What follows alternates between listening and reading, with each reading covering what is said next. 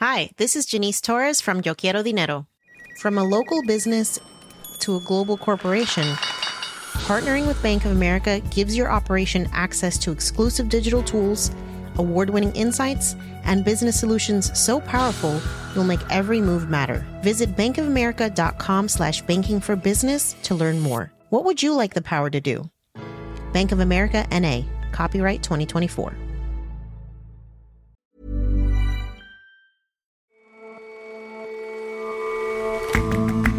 Hello and welcome to The Intelligence from The Economist. I'm Jason Palmer. And I'm Ora Ogunbiyi. Every weekday, we provide a fresh perspective on the events shaping your world. If you were listening to The Intelligence at the beginning of Russia's invasion of Ukraine, you'll recall some truly haunting dispatches from a resident of Kharkiv we were in touch with. Today, we'll check back in with him to see how the intervening year has been.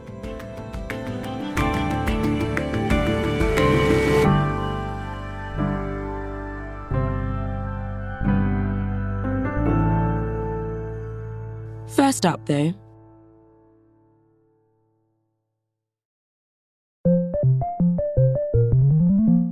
video games have come a long way since the days of Donkey Kong. In the last 50 years, they've evolved from crude, blocky 8-bit bloops into sophisticated worlds that are often perpetually online with their own virtual economies. Last year, some 3.2 billion people played video games. That's about 4 in 10 people worldwide, thanks in part to a big jump in lockdowns. And all those extra players mean big business and a leveled up influence for game makers globally. Gaming's becoming a really huge industry. It's now much bigger every year in terms of its value than the cinema box office. It's bigger than video streaming, bigger than the music business. Tom Wainwright is The Economist's tech and media editor. And as it comes to rival television as the main entertainment medium, I think the question is, how is this going to affect society? Tom, just how big has gaming become? Well, it depends which estimate you go by, but by one estimate, consumers are going to spend about $185 billion this year just on gaming content, and that doesn't include hardware or the advertising business that increasingly comes with the video games industry. That's about 5 times the value of the cinema box office, about 5 times the value of recorded music. I mean, I remember, when I was a teenager, games were a thing for children and teenagers and mostly boys, and now that's really changed. I saw a study from here in the UK showing that among people in their 50s and 60s, more than half now play video games. And across the rich world, I think about 2/3 of people now are estimated to play games. Nearly half of them are women. So it's become much more like TV or music as a kind of almost universal medium. Now, you mentioned these comparisons with music and TV, which have obviously really kind of transformed and been changed by streaming subscriptions. What is streaming going to do for games? Given what it's done in music and video, I think it's not surprising that people are excited about what it could do in gaming. There are various companies now that are doing things in this area. So Microsoft has a big streaming component as part of its Xbox Game Pass service. Amazon has something similar. Nvidia has something similar. And the idea is that you'd be able to play potentially even sophisticated games on pretty basic hardware as long as you had a good internet connection. So you wouldn't need to buy a $500 console anymore. You could just play on your TV. It's yet to kind of really take off, though. And I think technically it's just harder to stream games than it is to stream video or music. It's much more resource intensive. People who are real kind of obsessive gamers find that the performance is just not quite there yet.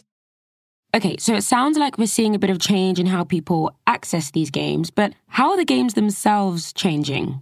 The business of making a game is becoming more like the business of making a film, and the budgets involved in these games have risen to kind of Hollywood-style proportions. I mean, you're looking at hundreds of millions of dollars in some cases. One of the things that interests me about this is that it seems the gaming industry is making a slightly better job than Hollywood of dealing with these high costs, because with gaming, you can defray those costs over many years by having a game which is sort of always on. And a lot of the top games these days aren't ones where, you release one game and then a few years later you have a sequel and so on, as you do with the movie business. It's become almost in some ways more like the TV business, where you have a kind of ongoing series, if you like. One example of one of these so-called live service games is League of Legends.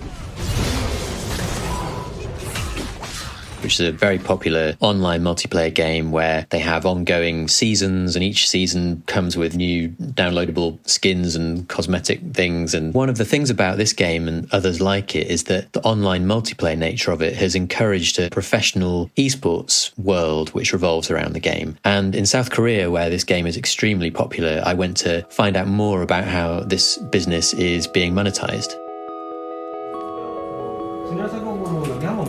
정면을 먹었으면 그냥 여기서부터는 바로 우리가 우리 공간으로 간다고 생각을 해야 돼. 여기서. 그러니까 사이드가 없을 때를 말하는 거야. 이쪽이 없을 때. 애들이 다 여기에 걸려. I had a look around this college, and in most ways it looks just like a regular kind of after-school cramming college. You know, they've got classrooms set up with desks for 28 or so pupils. You've got students sitting around, teachers giving lectures. Instead of studying English or maths or whatever, they're studying video games. And I went in and watched some of these boys, and they virtually all are boys. It was kind of 99% boys, that the head teacher told me. They'd been playing Valorant, which is a online multiplayer game, and the teacher was lecturing them on their mistakes and where they went wrong and what they should do differently next time. Phoenix, please tell me you have the package. I went to see a professional esports game while I was in Seoul, and this took place at the League of Legends arena. In many ways, it was like going to a regular sports match. You know, you had a crowd that was cheering wildly, you had very excitable commentators. From what I could gather, they were describing the action and getting very excited whenever a player was killed or whatever. You had the athletes make their big entrance, they did warm-ups, except it was with, you know, mouse and keyboard. You had referees who were making sure that everybody's equipment was in order.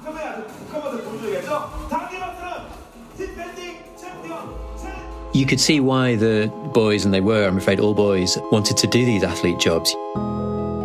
They were like rock stars. They made their entrance to, you know, thunderous music, and there were crowds of girls waiting for them outside, and lots of money at stake. Often the winners get presented with sports cars and that kind of thing. So for them, it meant, you know, not just playing their favourite game in front of a big audience. It meant, you know, big money and lots of recognition as well. Tom, as gaming becomes bigger and more influential, could there be some political significance of this growth as well? I'm thinking like what K-pop meant for South Korea and what Hollywood meant for America. I think the Hollywood comparison is an interesting one because we all are familiar with the way in which over the past 100 years or so, Hollywood has been an amazing source of soft power for America, the power of films to transmit Western values and so on. I think to the extent that games do become a source of sort of cultural soft power, it's going to be a much more sort of divided and even competition than the cinema business has been, because Hollywood and American cinema have been so dominant for the last century, and in gaming it's really not like that. So if you compare, say, in the cinema business, last year of the 20 most successful films at the box office, 17 were made in America. If you look at the highest grossing mobile phone games, those top 20 came from 9 different countries. And the biggest contributor was China. And the kind of arguments we've heard about Hollywood in China, I think increasingly we'll hear about games in China. There's a very popular game called Genshin Impact, which is a Chinese-made game. 此事群魔诸神并起，我虽无意逐鹿。 And there was a controversy recently where some users found that that game had installed, I think it was anti-piracy software on their PC, which continued to run even after the game wasn't running. And some people said, you know, is this a kind of spyware thing? And the developer said no, and they issued a fix and said it was just a bug. But I think we're going to have more of these concerns. What does the future hold for games and gamers? One of the things that a lot of people are kind of excited by is this thing that people refer to as the metaverse. And I think I'm almost loath to use that word because it was very, very fashionable a couple of years ago and it's since gone quite seriously out of fashion. But I think that the broad category of online, live, shared spaces is something that's not going away. It seems like games are the best placed platforms to offer that kind of experience, just because they're so used to dealing with these sorts of 3D worlds and having multiple players operating at the same time and so on. And we're seeing this, you know, all the time now with things like concerts taking place in Fortnite, or festivals have been held in Minecraft. Loads of examples of games being the sort of new venue where these things happen. And I think people are a bit down on it at the moment because virtual reality has slightly sort of been put on hold, it seems. I think it's VR is going through a difficult period, but I don't think you need virtual reality to make use of these spaces. And it seems that insofar as these online spaces do get bigger and bigger, it seems like gaming companies, if anything, will be among the best placed to take advantage of this medium. Tom, thanks so much for joining us. Thanks. For a more in-depth look at the business of video games, you can hear from Tom on this week's edition of Money Talks, our show on business and finance. Download it wherever you get your podcasts.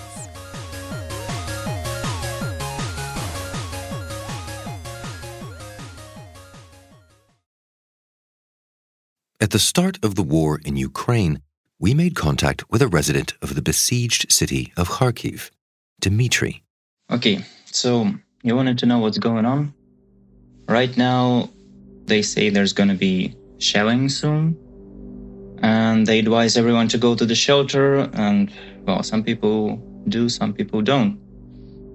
It's scary. I'm half scared, half shocked, really. I never thought this would happen to me, to this city that I grew up in. I figured it might be easier if I also sent you a voice memo. So Dmitry was in regular touch with our former co-editor, Kim Gittleson.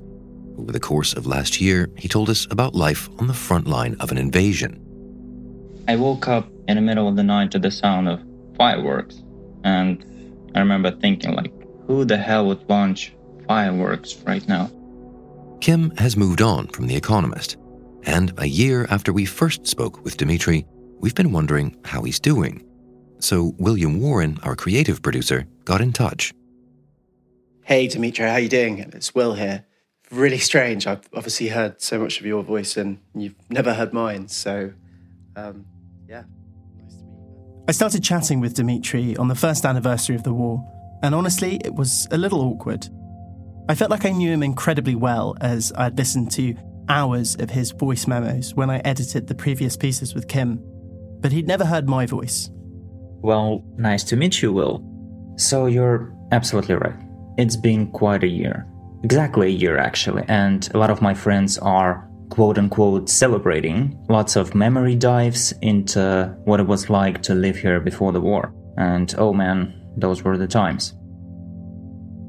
Not a lot of people have a correct picture of what it's like here. I remember myself hearing something like that a science paper on biology was published in 1943 or something, and thinking, wait, that's during the war? Was there science publishings during the war? And yeah, it turns out that even if a bomb destroyed a house next to you during the night, you still gotta go to work tomorrow. Yeah, we don't celebrate 1 year of war with like balloons and stuff. More like people reflect on things and laugh a bit, reading that stuff Russian news channels posted this day a year ago. You know, like, we'll take Kyiv in less than 3 days, or Ukrainian air defenses are destroyed, no targets left, and Zelensky has fled the country, confirmed 100%, stuff like that. When we last heard from Dmitry on the show, he had just left his home. I have moved from Kharkiv, which is really close to the border, to Dnipro. And it's slightly further away, but not far enough, to be honest. So it's not completely safe here either. As for how my life has changed, well, there's so much to unpack here. So the first thing is danger, of course. I wasn't used to the constant feeling of danger from multiple angles. Mostly it's about shellings. A lot of people learn to differentiate between different sounds to determine the amount of danger they're in. This is especially true for those in Kharkiv, which is about 30 kilometers or something from the border. That's apparently enough for those infinite artillery rockets to be launched from Russia's territory. When I was in Kharkiv, I've been listening to this every day, all the time. Now that I'm a little further away, I can tell that I'm already messed up in the head, like no doubt about it. Every time someone drops something heavy, my heart skips a few beats. Then there's the fact that I'm in a foreign city and my friends, my family, well, basically everyone I knew is scattered around the world. And there is no reunion on the horizon. Like, I think some of them probably won't come back even if it ends tomorrow. I remember the feeling like in the middle of 2020. Now multiply that by 10. A lot of businesses didn't work as they used to, especially during the first month. Prices skyrocketed, curfew at 11 p.m., the conscription is in full effect, to the point that some guys don't want to go outside too much to avoid being presented with an invitation letter. Power shortages, that means no water, no heat. You know, at some point I had to sit with no power half of the time for weeks, and I think I had it easier than most. I mean, I'm sure I had it easier than most, especially the soldiers, of course. Basically, we are a blackout-ready nation at this point. I have a portable gas oven and supplies for a couple of months at least. I feel like I'm on a trip or something. I guess we are as prepared as we can be. You know, it's kind of funny, because when the power is back, everyone stops whatever they were doing and put everything on charge, take a shower, because you don't know when the next time is going to be, do the dishes, do the laundry.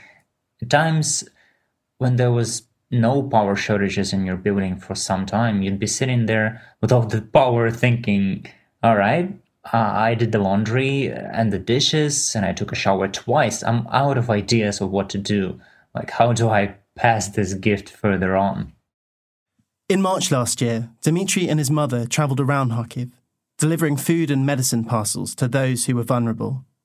He told us about 5-hour queues to pick up essentials like bread. I wanted to know how the situation had changed in the past year and whether people were still helping each other out. I already told you a few stories of me volunteering in Kharkiv in the beginning of the war, and at some point I was talking to a friend of mine who was eager to do something too, but he was on the other side of the country with his family, and so I was like, hey, I'm an IT guy and you're into management. Maybe we could use those skills somehow? And we came up with a volunteering service so that people would be able to easily distribute supplies. Because from my experience, there was just so much extra work you needed to do on top of actually helping. The idea was a website where you could submit a request for help with a map and stuff. And you know, like one of those ads, like there's a hot chick 1 kilometer from your location. Well, it's something like that, but with food or whatever instead. From regular people to regular people. Most people are kind of numb to the most of the terrors that are going on, which is not good, to be honest, but what can you expect after a year of this? Actually, the last big explosion that I had to live through, I was kind of numb to it too. They say there should be at least 2 walls between you and the outside, but I live in a small studio on the highest floor, so I don't really bother. The blinds happened to be raised, and I happened to be facing the window when it hit. I didn't know what it was or how big it is. I just heard a loud boom, and I saw a big column of fire somewhere behind the next building, so I grabbed my go bag, put on a coat, and went to the underground parking. There was no electricity even before it happened, so I had to go down 17 floors, all the while hoping that there will be no second one. Lots of people were already there with their children and their pets, and at some point I managed to find a spot with a signal and downloaded a picture of where it hit. And it was a typical Khrushchevka, I think. It's a type of an old Soviet-style building with many entrances, usually no more than 10 stories high. We still have those. In the middle of that was a gaping hole, like a huge hole in place of top 7 floors. And at first, I was speechless. I was like, what? No way. And then I recognized the building, it's actually really close to me. I actually checked that later, and it's 300 meters from where I am. Dmitry sent me images of the aftermath of the attack. Smoke could be seen rising over a burning building block. At least 45 people were reported to have died. The EU declared the attack a war crime.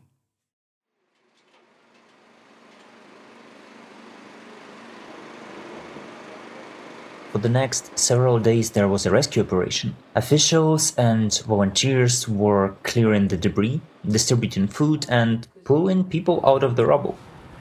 Some were trapped there for more than 24 hours, and it was in January. Some people couldn't go down anymore, and they used the flashlights on their phones so that the rescuers noticed them on the high floors. And I wanted to maybe go help or something with the supplies, but when I got there later that night, it felt like half of the city was there helping. I still don't know if it was a deliberate shot or they were just aiming somewhere else, but there aren't any military targets here as far as I know. And I checked, of course.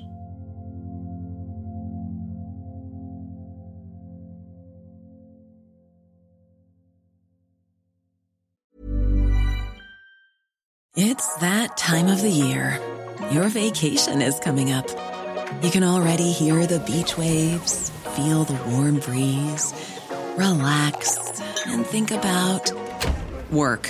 You really, really want it all to work out while you're away. Monday.com gives you and the team that peace of mind. When all work is on one platform and everyone's in sync, things just flow. Wherever you are, tap the banner to go to Monday.com.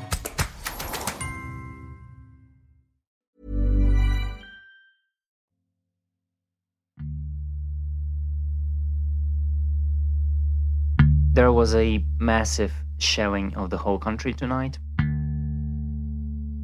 I'd say that is one of the best ways to wake someone up at 3 a.m. Those missiles worked better than any alarm clock. I got from the bedroom to the parking lot in like a minute. I woke up early on March the 10th, and it was all over the news. Russia had just launched a massive wave of strikes to punish Ukraine. I immediately went to my phone to check in on Dmitry, but he'd already sent me an update, as well as a video. Check out how people react to the siren. In the video, you can see people walking by as if nothing significant is happening. Children are enjoying themselves in the playground. One child is riding a hoverboard. Nobody seems to be too bothered. It seems like something they've got used to. And I wonder if this is something Dmitry has got used to, or if he's even thinking about leaving Dnipro, or the country. His family is scattered all around the world, but being a young man, it's harder for him to leave. Man, I think some have already moved out and moved on from all this. It kind of makes me sad to hear people say things like, yeah, I'm not planning on going back. And they sell their flats and just scatter around the world. But, you know, that's actually a small portion of people in my experience. Most of those who went abroad in the beginning came back already. Back then, people fled the country because they weren't sure the country would exist in the month. It's hard to just leave everything behind and move, especially when you're not 20. The idea, I think, has crossed minds of everyone and it has been discussed so many times. But me personally, that thought is nagging at me every time I come back from the parking lot after another missile. I don't really have a lot of experience living abroad, actually none, but from what I hear from a lot of Ukrainians, they like it better here, and not just because of some kind of patriotism. I don't know, it could be a culture gap or something, but I remember I was talking to a friend of mine who moved to Austria, and I told her that I hate the curfew and I really want to just, get together with friends and party all night long. And she's like, well, you probably won't like it here because all the bars close at 11 and the town is practically dead at night. My dad, who says that he's tired of Turkish cuisine and he just wants our food, real food. Everyone has something. Dmitry and I continue to catch up over the next several weeks. We talk about the news and also just chat. He teaches me how Russian speakers use double brackets at the end of messages, kind of like how English speakers use smiley faces. He clearly loves Russian culture. His first language is Russian, and he speaks it more than Ukrainian. After all that has happened, I wonder how he feels towards Russia and the Russian people. I've lived my whole life in Kharkiv, and everyone in Kharkiv and Dnipro speaks Russian. It's not a surprise to anyone, obviously. Russia had a lot of influence on Ukraine throughout history. And for the most of its life, Kharkiv has been a link between our countries. I mean, it's the reason it prospered. And, they say that Russian-speaking people are being oppressed in Ukraine and they are coming to rescue us. For those few groups who actually tell me that I have to speak Ukrainian, I guess I tell them the same thing that we tell the Russians, which is, it's none of your business. You tell me how to live my life and I'll tell you to go screw yourself. My hometown Kharkiv, for the most of its existence since USSR, has been mostly pro-Russian. And, I'm not proud of that, but I guess it was expected given that it was like a gateway to Russia. For the past year, I don't think I've heard a single person express love for the occupants. Even those who had are like, oh yeah, I see it now. And, how could you? After thousands of people from your city were killed, imagine preaching something like that in a bar next to people who lost their homes or their loved ones. You'll just get beat up. I actually am, there was this bartender I met, and he had his hand in plaster. I asked him what happened, and he was like, well, there was this guy, and we didn't agree on a few war-related things. But what I noticed is that Ukrainian-made stuff suddenly got popular. Because for the most of my life, I was used to imported being a synonym to expensive and of great quality. We're just now proud and supportive of using our brands. And we actually have good things like clothes, toys, the music. Oh my god, the music, the amount of it Ukrainians generated for the past year blows my mind. It's like Ukrainian culture just had the biggest boost. And the irony is that all of it happened because of those who claim Ukrainian culture doesn't even exist, and the whole country is just a part of Russia.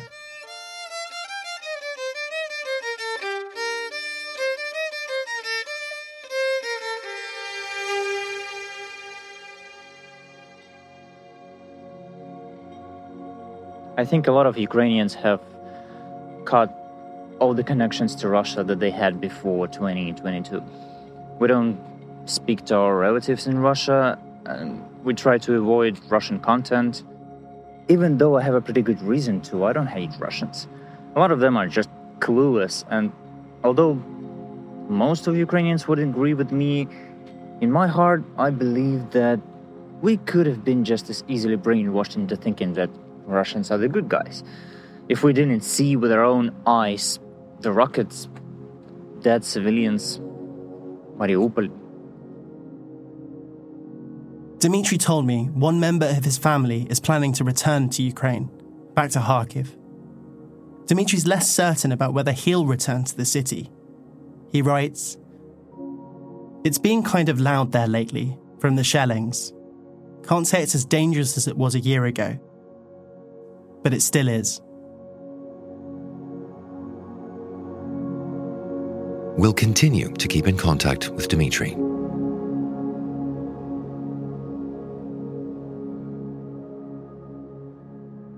After his invasion of Ukraine, President Vladimir Putin shut down Russia's last remaining independent news channels and websites. But in the years since, Russian journalists have regrouped in cities across Europe. On this week's episode of our newest show, Next Year in Moscow, we hear that those journalists are now back online and on air, beaming the truth about the war into the country they left. Вернемся в эфир. Как, где, на каких платформах, мы пока не знаем. И как это все будет. Download all the current episodes of Next Year in Moscow wherever you get your podcasts, and the new episode from tomorrow.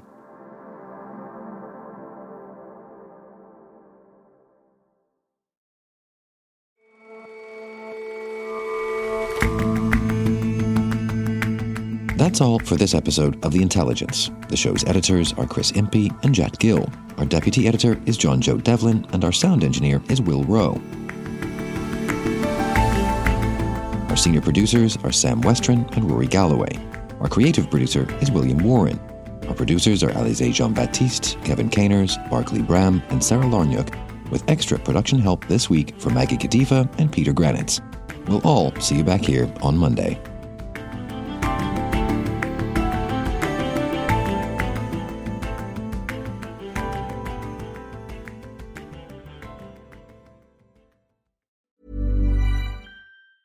Hi, this is Janice Torres from Yo Quiero Dinero. If you own or operate a business, whether it's a local operation or a global corporation, partnering with Bank of America could be your smartest move. By teaming with Bank of America, you'll enjoy exclusive digital tools, award-winning insights, and business solutions so powerful you'll make every move matter. Position your business to capitalize on opportunity in a moment's notice. Visit bankofamerica.com/bankingforbusiness to learn more. What would you like the power to do? Bank of America, N.A., copyright 2024.